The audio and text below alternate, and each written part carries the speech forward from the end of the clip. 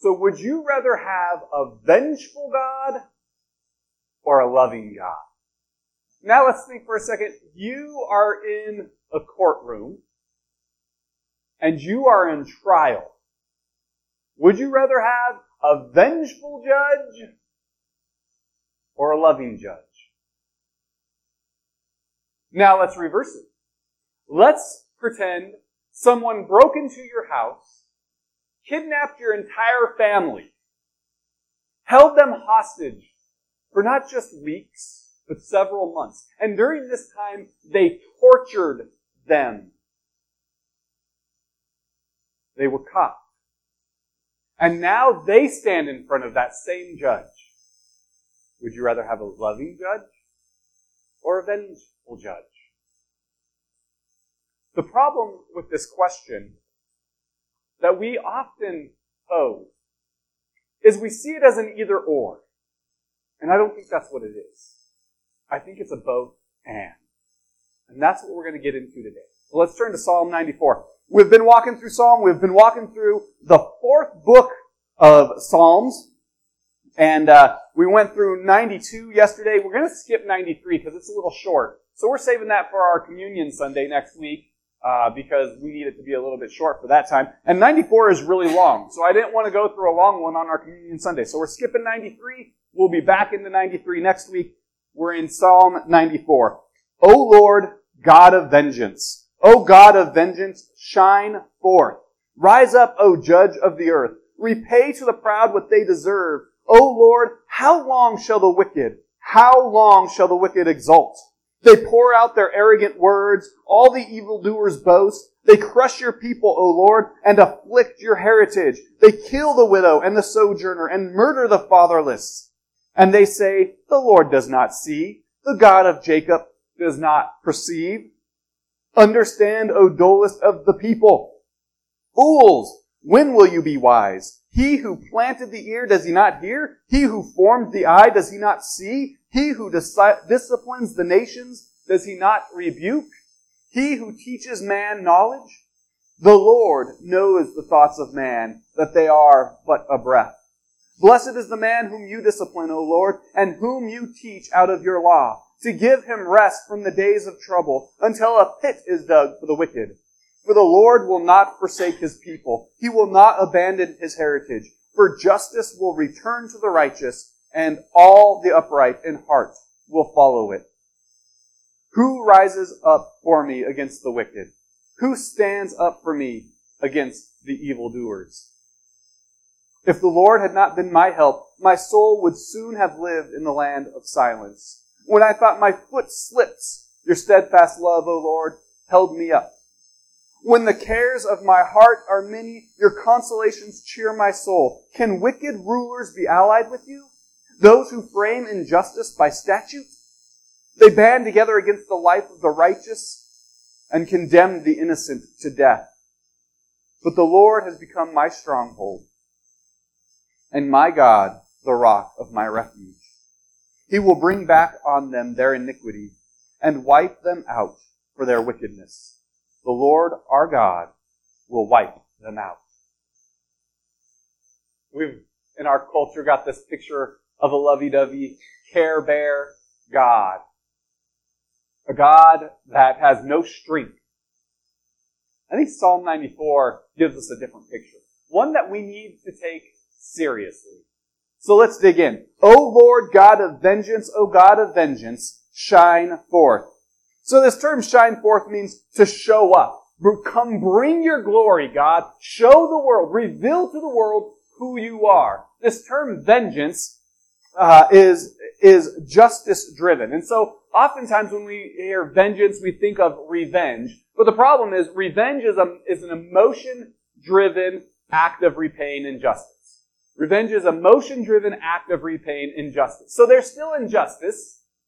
I think of revenge when I look at my kids and one has given one an act of injustice. And it might be a small act of injustice like stealing a piece of candy or, each one of them have their own dressers. And on top of their dressers, they've decorated them very nicely. And one of them might go and wreck the other one's dresser. Well, the one now has an emotional act to this injustice. They see the injustice of their dresser getting wrecked, and what are they going to do? They're going to lash out in emotion. And because they're lashing out in emotion, they don't actually inflict justice. What they inflict is revenge. Have you ever been wrong in such a way that you have this emotional reaction and you're just so mad, you're shaking your fist, and you're like, if only I had the ability right now, I would crush them like a little worm. That's emotional. It's not true justice. The problem with human justice is oftentimes it's an emotional justice and it's not real justice. We see this all the time. There are political parties in this country that know there is an emotional reaction to wrongs. And there are wrongs that have been committed. But they look at the emotional reaction and they say, we can play into that. We can play on that emotional reaction. And they stir up the emotion. And it's not justice. It's revenge. So this term that the psalmist is writing about is vengeance, and it's justice-driven. It's a justice-driven act of repaying injustice. And so he's saying, God, the God of justice, who is a just judge, look down, shine forth, reveal your glory, because there's injustice throughout this world. And what I long for isn't revenge. It's not to repay injustice with more injustice. What I long for is true justice. That's what the psalmist is saying. God, bring the real justice. Bring forth, shine forth your real justice. Rise up. So he's repeating this idea of shine forth. Bring it, Lord. Show your glory. O judge of the earth. And so he gives us this, he's comparing God to the judge of the earth. So he's bringing us into a courtroom. And in this courtroom, he's going to show us how the wicked behave and what they say. And then he's going to give a little bit of a lesson to the wicked. And then he's going to end this psalm with two different rhetorical questions. So he's saying, rise up, O judge of the earth. He's given us this courtroom setting. Repay to the proud what they deserve. And this is the idea of the vengeance that he's pleading for. Repay what they deserve. These proud people, these arrogant people that are boasting against you, that are committing acts of evil. Repay them for this. Give them what they have earned. Now, before we get too into this psalm, because man, we're all thinking of someone right now, or all thinking of one group right now where we're like, yeah, God, go get them. I think we need to be very careful on this. Because how many times, how often in our life have we been the proud? Have we been the arrogant? How many times in your life have you inflicted injury on someone else? Would you rather have a loving God or a vengeful God? It really depends on who's on trial. I want to say one more thing about this vengeance though, and this judge. Vengeance it's not a mutually exclusive question. It's not an either or. It's a both and. This vengeance comes from His love. His vengeance comes from His love. His desire for justice and His true justice comes from His love. Because He has a creation that He absolutely loves. And it is because He loves His creation that He wants to see justice. If you were in front of a judge, and that person who had taken your family and had tortured your family sat in front of a judge, and you laid out the arguments, and at the end of the arguments, the judge said, well, man, this has been a great time to express our feelings, and I just love you guys so much. I'm so glad we could get together and have this little courtroom session. And I just love you guys. Go ahead and go home now. Would that actually be love? No. That would be flippant talk. It would be meaningless. It would be using this term of love, but it would be a meaningless love. True love cares about others. And it is because of this love God has that He has a desire for justice. A God that did not love wouldn't care what happened in this world. A God that didn't love you wouldn't care about justice at all. And so the question, would you rather have a vengeful God or a loving God, is a misnomer. It's not a real question because it frames it as an either or, but it's really a both and. God is both vengeful and loving, and He is vengeful. He cares about justice because of His love. So here's this judge. God is the judge who is a judge full of love, and it is because of His love that He cares about justice. So because He cares about justice, He will give the proud what they deserve. O Lord, how long shall the wicked exalt? So now we're getting into what the wicked are doing, right? So first off, the wicked are exalting. This term exalting means to be jubilant or to celebrate. So the wicked are celebrating, they're gloating in their wicked. This is what the psalmist is observing, that these wicked people that he watches are gloating in their wickedness. They're jubilant in it. And so now he's asking the question, okay, God, you are the judge of the earth, you are a loving God, and you are a just God because of your love. Therefore, how long is this going to go on? How long are you going to watch as these wicked people celebrate their wickedness? Then he's going to go on to describe it. They pour out their arrogant words. This term pour out literally means like water gushing out of the side of a mountain. So if you can picture their arrogant words being poured out at the side of a mountain, rushing out. It's kind of like Grand Falls during monsoon season, right? There's a group that went up to Grand Falls, and that's gushing out, right? That's the arrogance words right now. They're gushing out. They're celebrating in such a way that the arrogance is gushing out of their mouth. And all the evildoers boast. This term boast means to show off. So you get this picture now. The arrogant, or the wicked, the evildoers, they're bragging about it in such a way that's boasting out of or gushing out of their mouth, and they're boasting about it. They're showing it off. Hey, look at this wickedness that we are committing. And then he describes what it is. They crush your people, O Lord. This term crush means to shatter under their feet. So they're crushing your people, O Lord, and afflict your heritage. Afflict means to oppress or to make low. Let's think about the setting once more. We've talked about it a little bit in book 4. It's being organized or edited during the time of exile. So the Jews were conquered by the Babylonians, and when they were conquered, they were taken back to Babylon to be used as slaves.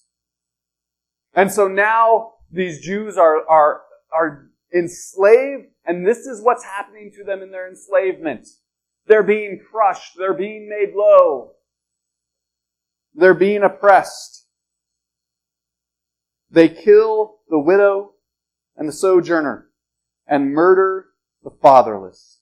So the wicked people aren't just oppressing all the people, but in particular, they're going after the most weak in the society.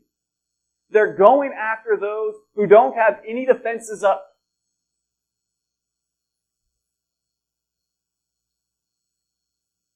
I think it's important for us to ask the question, who are the most vulnerable in our culture today? Those are the people that the wicked go after. The most vulnerable, because they're low-hanging fruit.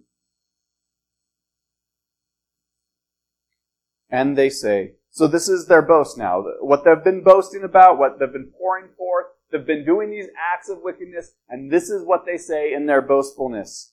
The Lord does not see. The God of Jacob does not perceive. This term perceive means to take note. So basically what they're saying is that God, He either sees and He doesn't care, or He doesn't see at all. That God created this world, He set everything in motion, and then He checked out. And because of this, we don't have to worry about justice. We can get away with whatever we want, and we can justify it any way we want, because there is no God. This is why it's so important for us to have a firm apologetic about morality. Because without God, morality is subjective. And morality is constantly changing. You can twist anything if there is no moral authority. And that's what these people are saying. There is no God, there is no moral authority. Therefore, we can get away with killing the most vulnerable in our society. That's what's happening. That's the picture. So then he addresses the wicked. And he says, understand, O dullest of people. This term understand means to take note. And so what's interesting is he's taken what they say about God, that God's not taking note, and he's saying, now it's your turn. You wicked people, it's your turn to take note. Because you don't believe God is actually taking note, but you need to stop. And you need to take note of what is actually happening. The term "O dullest" or "Old dullest," it literally means stupid. Some of you in your translations actually has stupid in there. So he's saying, take note, you stupid people.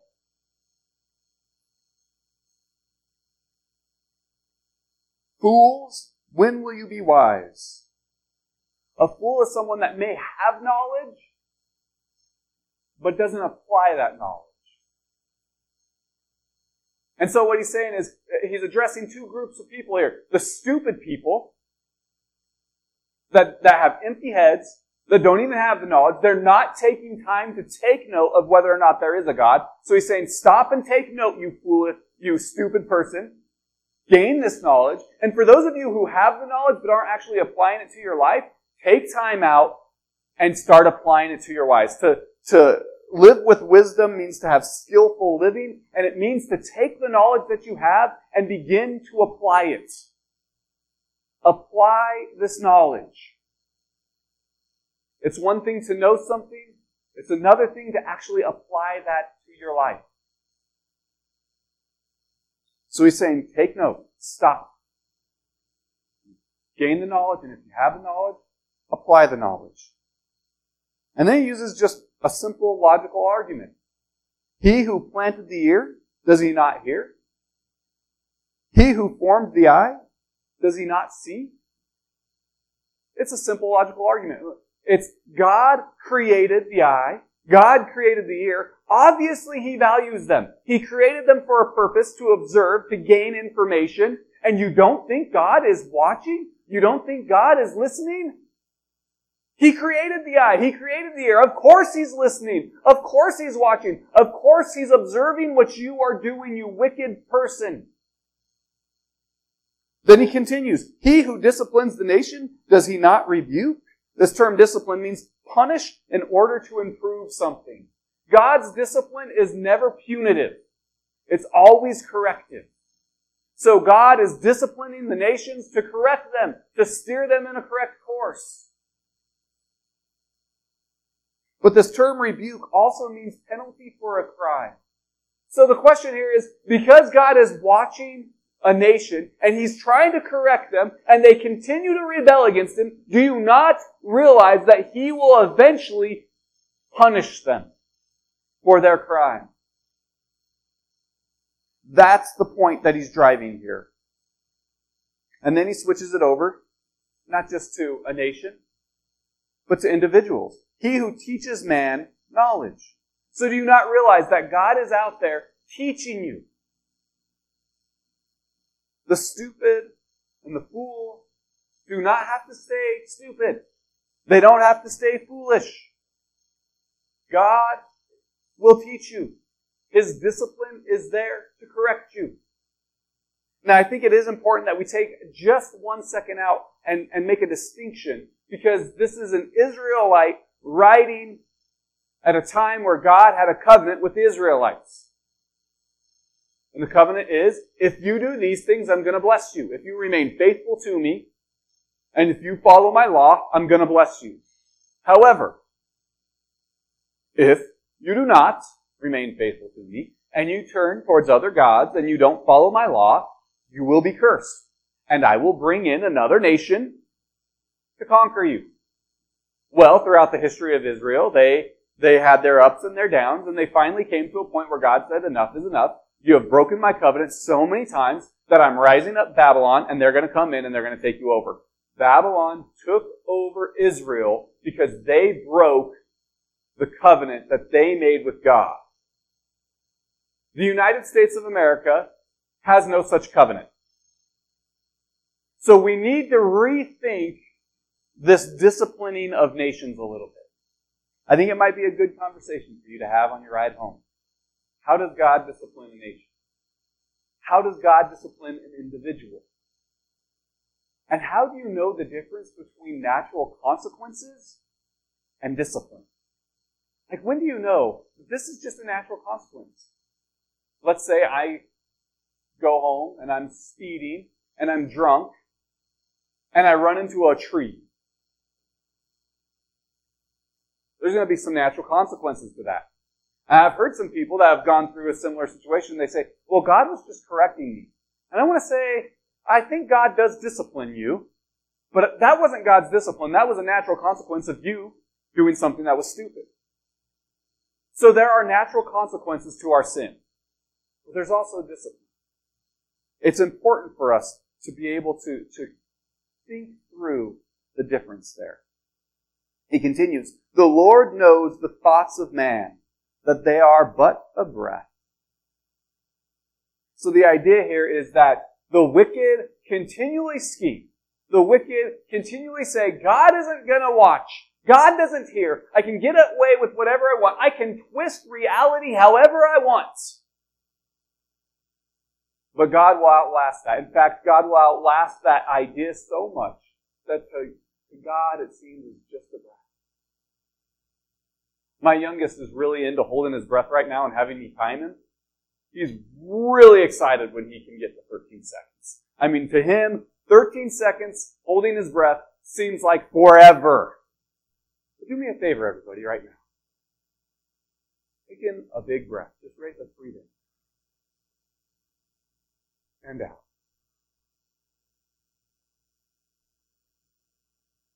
It wasn't very long at all, was it? That breath is gone. That's what our ideas are like compared to the greatness of God. You think you've got some really clever idea. God has seen it. God has seen it, and He will out. Whatever wickedness our culture is going up against right now, God has seen it. It's not new. And God will outlast. He switches gears here. Blessed is the man whom you discipline, O Lord, and whom you teach out of your law. So we see that God does rebuke nations. God does come in and deliver justice, but God also disciplines us. These disciplines are warnings. It's like He's screaming for us to turn around before we jump off the cliff. Part of that discipline is He teaches us out of His law. The law here is a reference not just to Levitical law, but to all of the Bible, to all of Scripture that is inspired. Blessed is the one who studies it, who learns from it, who submits his life to it. And why are we blessed? Well, the next line, to give him rest from days of trouble, until a pit is dug for the wicked. It's important to note here that this idea of rest from days of trouble doesn't mean that you won't have trouble. The psalmist is acknowledging that there will be trouble. The psalmist is acknowledging that there are wicked, and these wicked people will come and give us trouble. It's not that you will live a life that is totally free from trouble. No, there will be trouble, but in the midst of that trouble, you can have rest. You can have rest in trouble because you are grounded and rooted in the Creator who sees that trouble as but a breath. It is so easy for us to get caught up and think that this new, latest thing is the biggest thing and it's going to totally alter humanity. It's like, a movie intro where it's like, things will never be the same. And the media pump it up, and there are certain people that benefit from making us believe that the game has changed. But when we're rooted and grounded in a God who sees what we think is this huge thing as but a breath, we can find rest. Because we know this isn't new to God.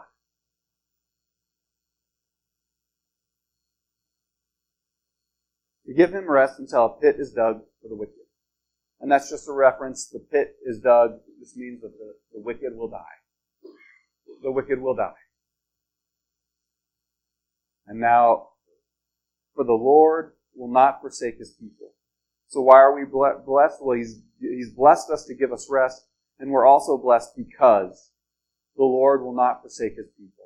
He will not abandon his heritage. Even when it feels like God isn't around. I think about the exile. The Jew that was living in exile, who felt like God must have abandoned us. God, where are you?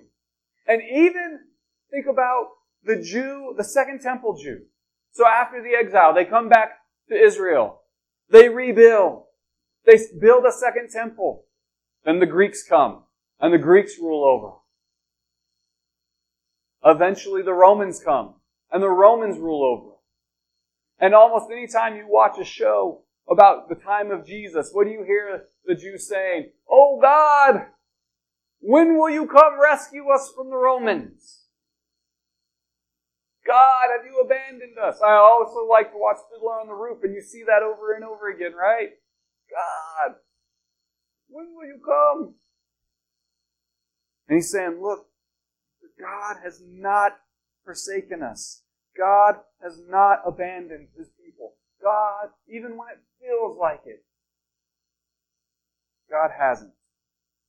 For justice will return to the righteous, and all the upright in heart will follow it. So ultimate justice can only be given by God, is the point that he's driving here.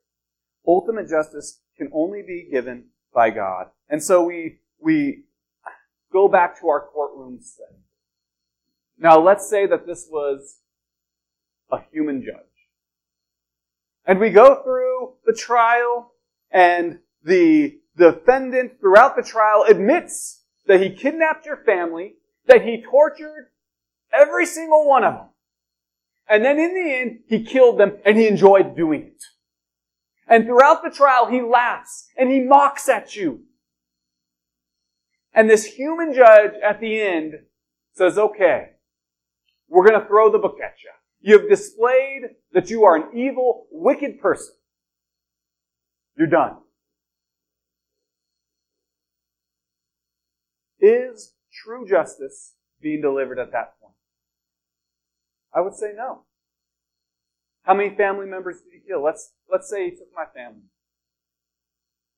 5 people. He tortured, and he killed, and he enjoyed doing it. Can I kill him 5 times? I can't. We are limited in our capacity for true justice here. Even if we're striving for true justice, we are limited in our capacity. The only one that can hand out, that can deliver true justice is God. And so in the end, even if we strive for justice, which we should, even if we strive for justice, in the end, we have to trust God, who is both loving and just, with true justice. So then he finishes this psalm with 2 rhetorical questions. So he starts one and he answers it, and then in verse 20 he'll give us another one. Who rises up for me against the wicked? Who stands up for me against the evildoers? So in a fallen, basically what he's saying is, in a fallen, crooked, perverse world, in a world where we see injustice all around and unrighteousness all around, where is my hope? That's what he's asking. Where can I find hope? In whom can I hope? And then he gives us the answer. If the Lord had not been my help, my soul would soon have lived in the land of silence. And basically what he's saying here is, if he didn't trust in God, if you didn't believe in God, if you didn't realize that God's bigger than our breath and has seen this before and will outlast us, if you didn't trust God in His life, then He would have given up. He would have stopped protesting. He would have stopped striving for justice. He would have become apathetic. Because he would have stopped believing in true justice. And I think we see this. In a culture that turns more and more away from God, we see more and more people that are apathetic when it comes to justice. Who just don't care because it just seems so overwhelming. When you think about all the evils of the world, without God, why even fight? Why not just give in and become a part of the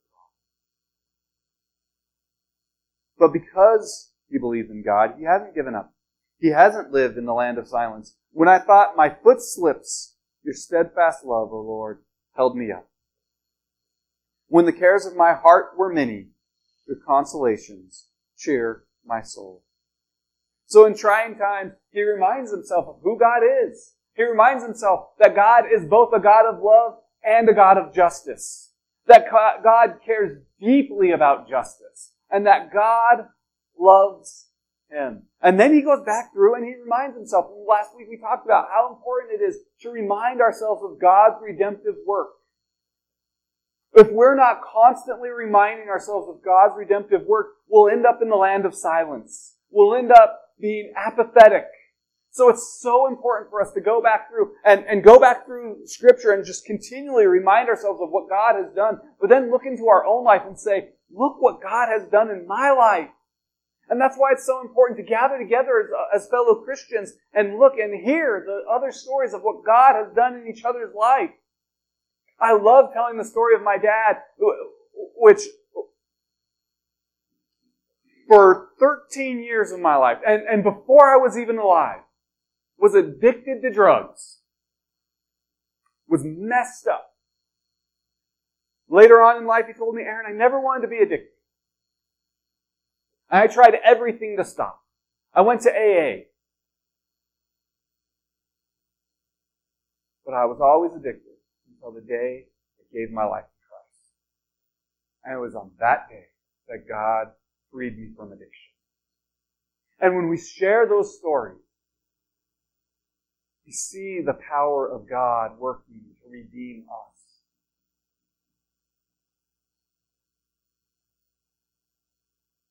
So we need to remind ourselves, think over and over again of God's redemptive acts in our lives and in the world.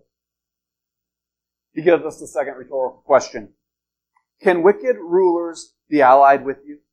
Those who frame injustice by statute? So the first question, or the first part of this question is, can wicked rulers be allied with you? And it's basically, can God be on the side of the wicked? Can God choose the wicked? Now think about this for a second, because the Babylonians were wicked. The Babylonians were incredibly wicked. Along with the Assyrians who conquered northern Israel. Incredibly wicked. And the question is, God, are you on those wicked people's side? And the answer is no, but God can use wicked people to achieve His goals. God is not on the side of the wicked. But God doesn't waste any event in human history. And so when wicked people do wicked things, God can use that to redeem others.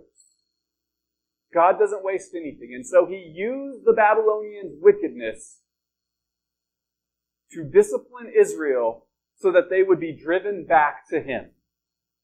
And what do? They recognize that they broke the covenant, that they haven't been pursuing God, and they turn back to God. God is not for the wicked, but He can use the wicked. The next question here is those who frame injustice by statute. That's the second part of the question. And so we see part of how those wicked rulers operate. And we might use the term, they frame injustice by statute. Statute is a law here. So I would frame this question as systemic injustice. Now, I don't always, in our culture, it's kind of tough to use that term because it's so closely related to systemic racism. And that's a hot button issue. It's a hot button issue because there are some people that misuse it. They start going out on this hunt to find systemic racism in everything.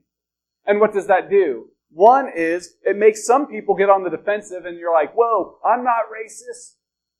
And you start seeing them try to poke holes in everything, and you start seeing how their theory absolutely falls apart, and then you just want to throw the whole thing out. Secondly, is it lessens the term. You know, when we overuse a word and we apply it wrongly, it lessens the power of that word. So take, for instance, awesome. How many of you have already used the term awesome once today? Yeah, I figured. I know I have. I've got 3 boys. I'm throwing around awesome like nothing. But that's kind of what it's become, right? Nothing. I mean, there was a time when awesome meant something. You're like, it meant that you were full of awe, that whatever it is you were watching inspired you and made you like drop your jaw and just sit back like, whoa. But now we start throwing around this word awesome, and pretty soon it just means, oh, cool. I mean, I kind of shrugged my shoulders like, wow, you did something awesome there. You see how it's lost its meaning? That's part of what's happened with systemic racism and systemic injustice, is it's gotten thrown around so much that it's kind of lost its meaning and it's kind of lost its power. But that doesn't mean that it doesn't exist. Dr. Tony Evans gives a great example of systemic racism. And we can all agree that racism is an injustice. It is an evil. The Bible makes it very clear. So in a sermon that he gave, he talked about the golf course that was across the street from his church.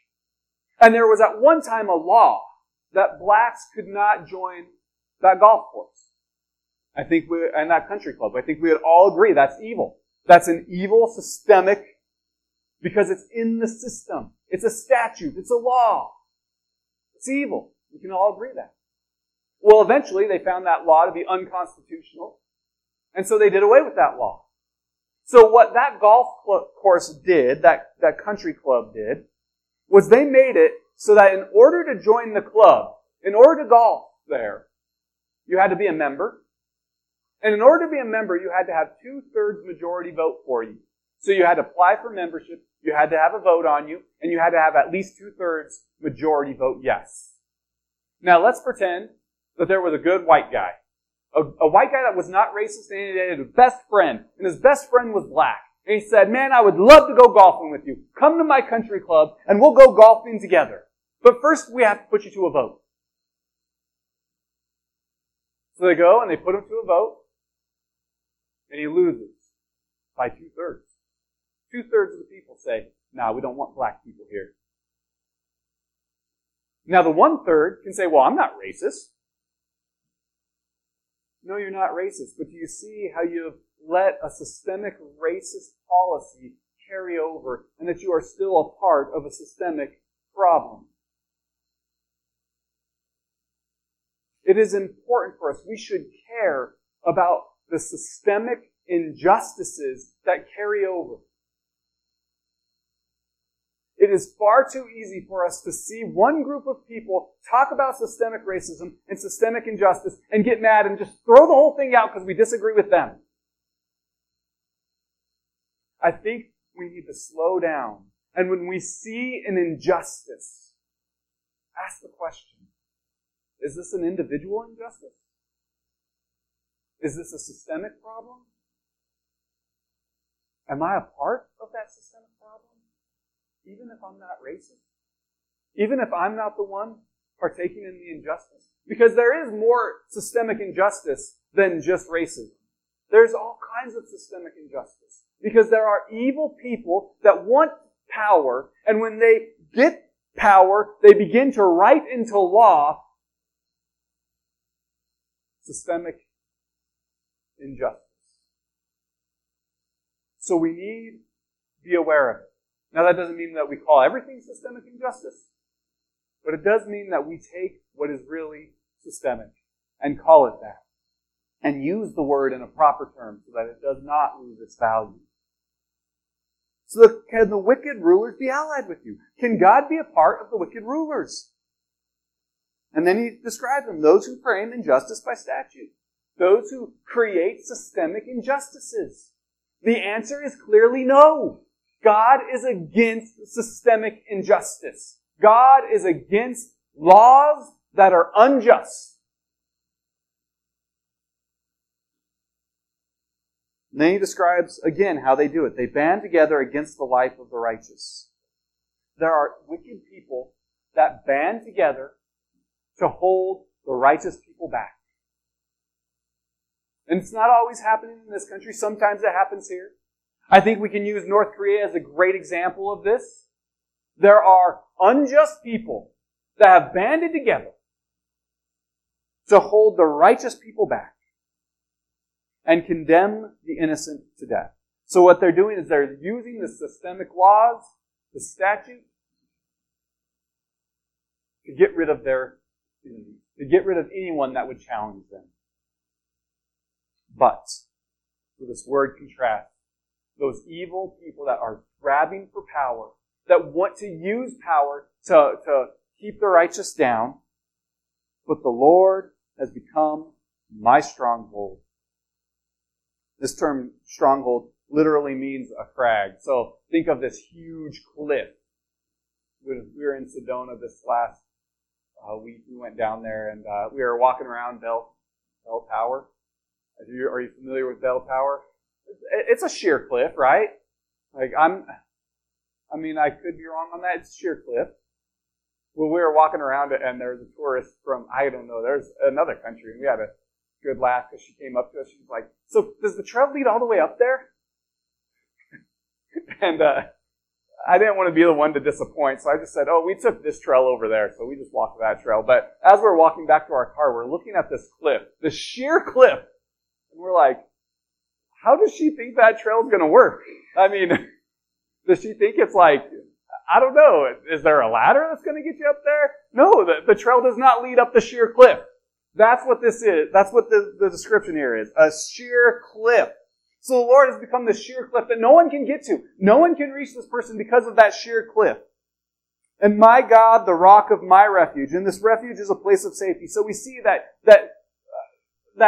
because he believes so thoroughly in God's justice, that he is trusting in God's justice. Now, this doesn't mean that there won't be injustice in this world. This doesn't mean that you might die or might not die. That's not what it means. I think of Paul and Peter who knew this psalm, who would sing this psalm over and over again to themselves to give them comfort while they were in prison, as they were on their way to death. It's not that you will be delivered and have a pain-free life, but it is that in the end you can trust God with it. He will bring back on them their iniquity. So he finishes up with how God is going to repay them. He will bring back, this is an idea of a boomerang. So, if you toss the boomerang and you're good, I've never been able to get the boomerang to come back to me, but if you're good enough, you can bring that boomerang back to you.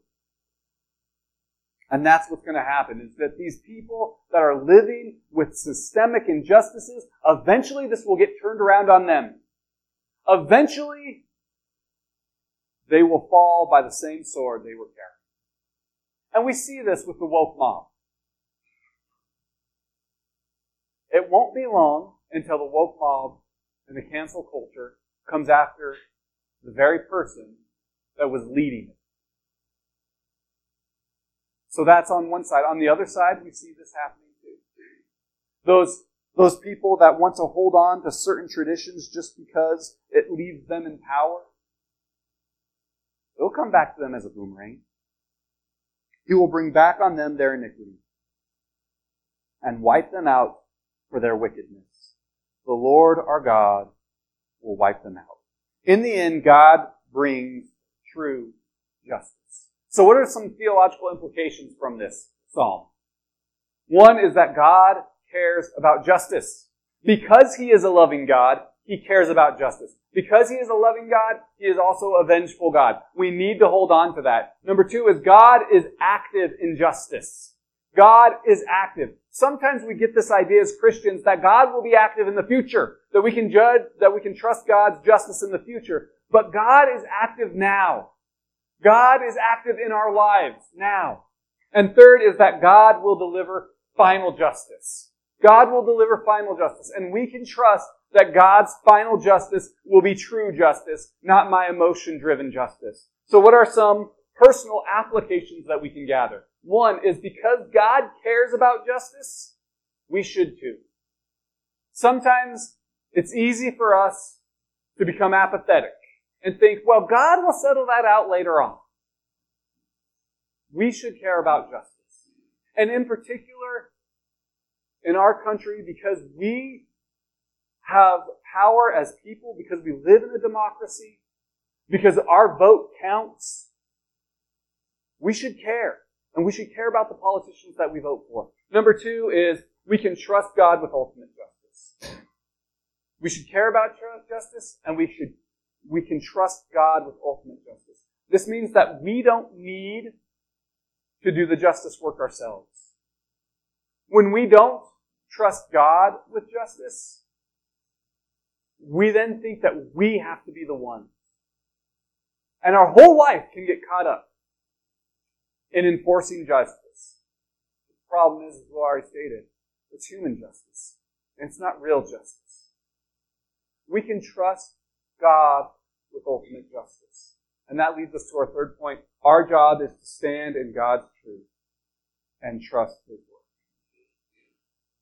Our job is to stand in God's truth. To hold tight to Scripture. To let people know what God's Word says. Because without God's Word and His moral authority, justice will be twisted, justice will be trampled on, and there will never be justice in a land where there is no moral authority. Dear Lord, we thank you so much for your Word. We thank you that we can trust your Word, that you are a God who loves, and because you love, you are a God of justice. That when you see unjust action, when you see systemic injustice, okay, when you see the wicked bragging about how you don't see, you do see. And God, instead of us having an angry attitude about the injustice we see, help us to have a heart that aches.